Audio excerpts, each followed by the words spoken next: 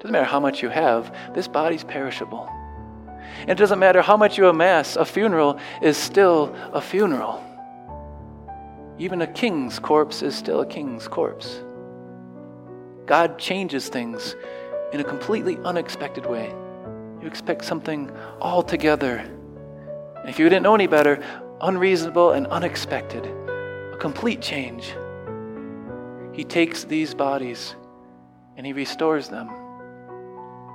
And knowing that change, doesn't that really change the way you live your life? Instead of living for this world and trying to amass the things that you can for this world, a foolish battle that will end in nothing but the grave, we now live instead for the next one. The following is from Rock of Ages Lutheran Church in Payson, Arizona, reaching out with rock-solid hope in Rim Country. March 3rd, 2019, 1 Corinthians 15, verses 35 to 49. It can make a big difference, can it, when you know a change is coming? Take, for example, just a couple days ago, how you could go to one of the stores in Payson and you'd probably see all the supplies for gallons of water were off the shelves. And people are standing in line trying to fill up their water containers. And I heard that every single generator in town and all the stores were sold out. As for me, I was there filling up my grocery cart with half a dozen gallons of milk. Of course, for me, that's not really stocking up, but if you know a change is coming, it changes what you do, doesn't it? And for others, they knew that, well, some people had to get out and clear their driveways. They could just sit back and relax, because they too knew a change was coming.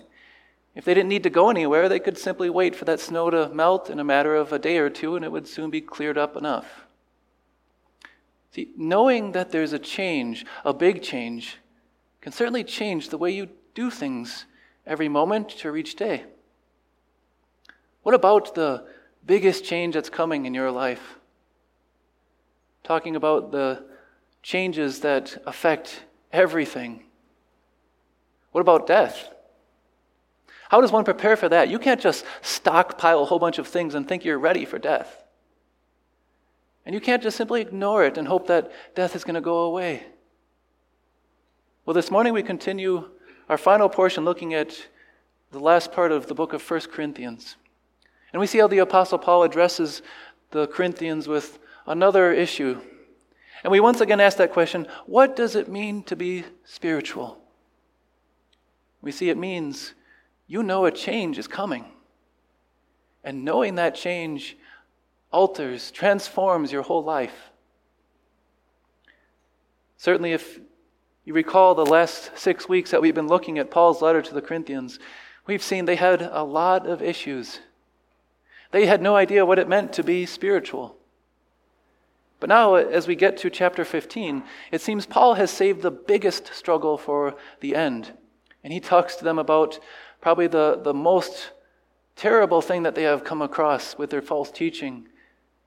They are now teaching, it seems, that there's no resurrection of the dead. You look at that and you might say, well, how could the Corinthians ever come to that conclusion after all they had been taught, after all that they knew? How could they then say, well, people die and that's probably the end? And so we see the Apostle Paul has to rebuke them with the strongest rebuke you see probably in all of his letters. He says to them, come back to your senses as you ought and stop sinning, for there are some who are ignorant of God. I say this to your shame. How could the Corinthian Christians ever stray away from living as if there was another life and acting as if this life was all there was?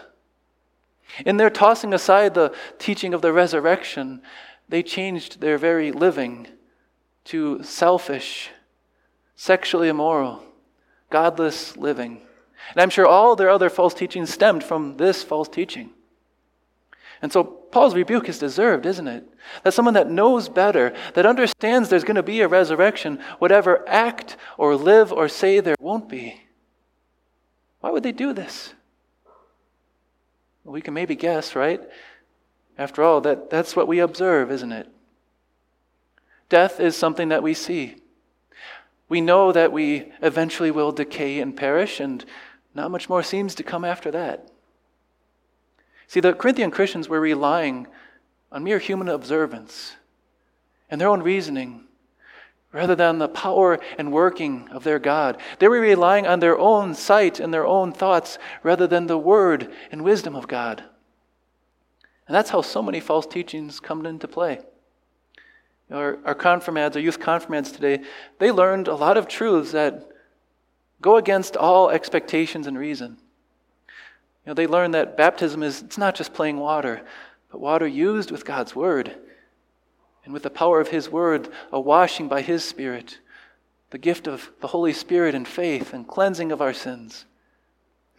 Some might look at that and say, well, I don't see that.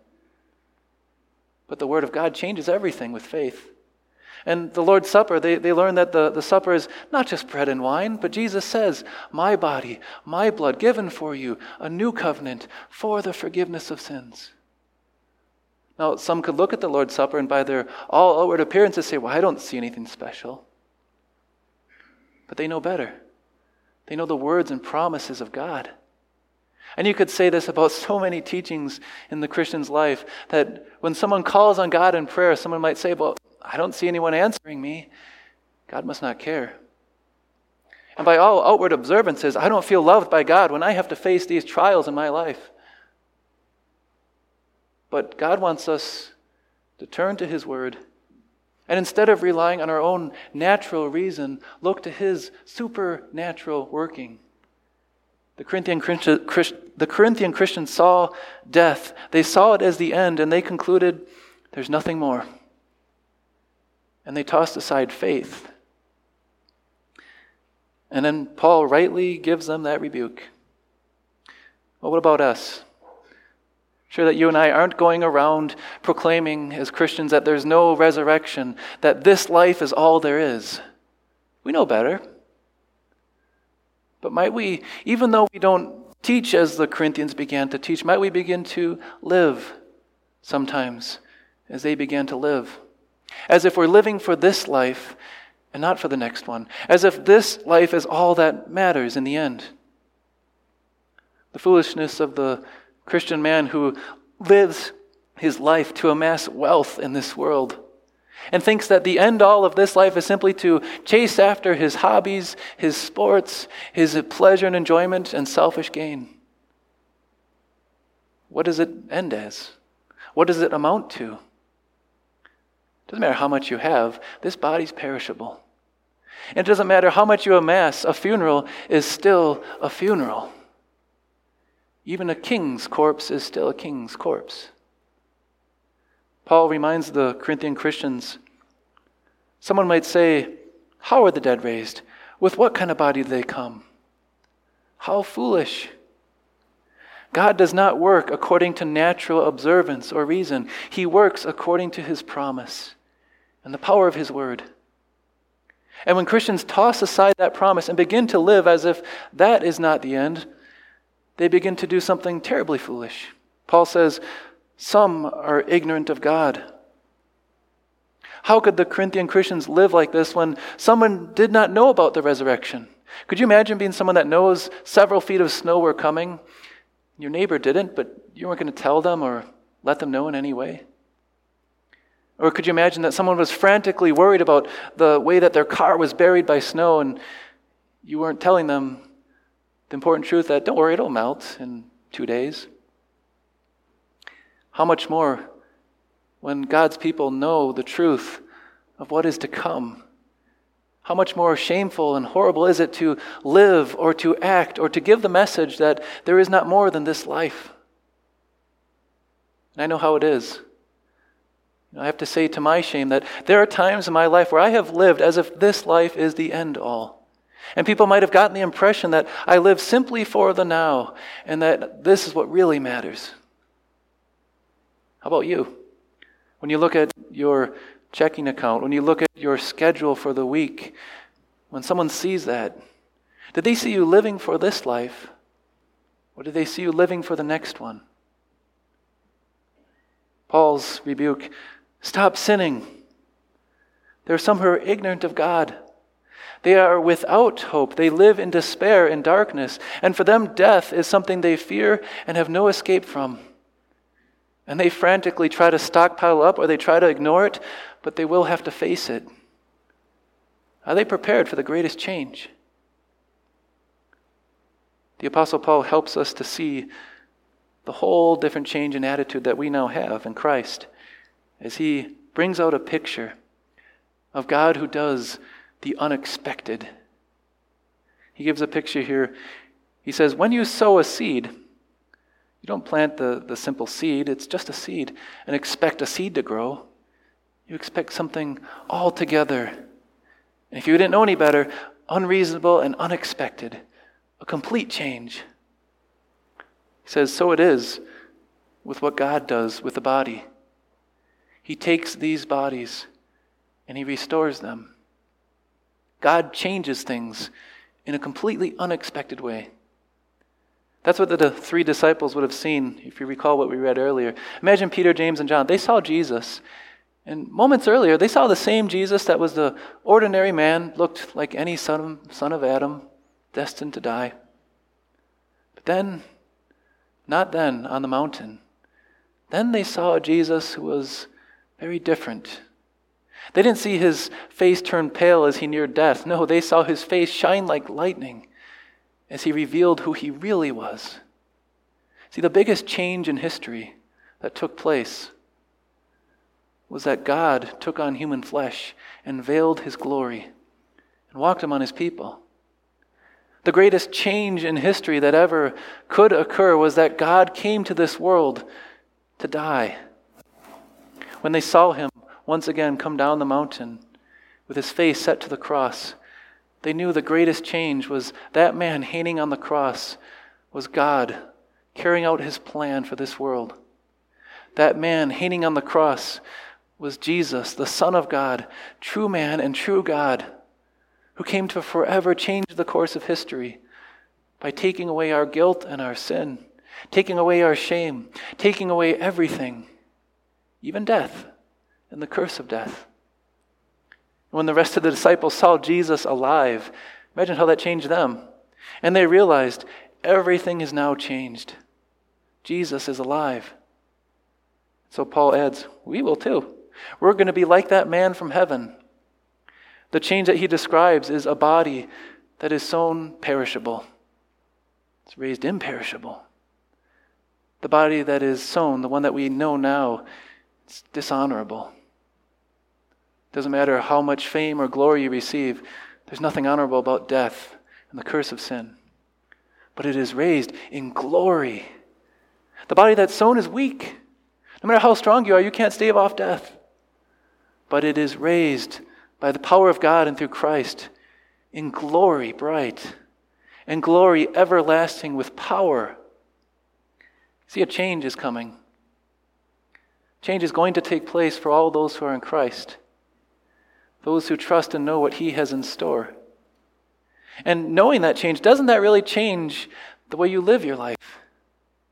Instead of living for this world and trying to amass the things that you can for this world, a foolish battle that will end in nothing but the grave, we now live instead for the next one. We know there are some who are ignorant of God.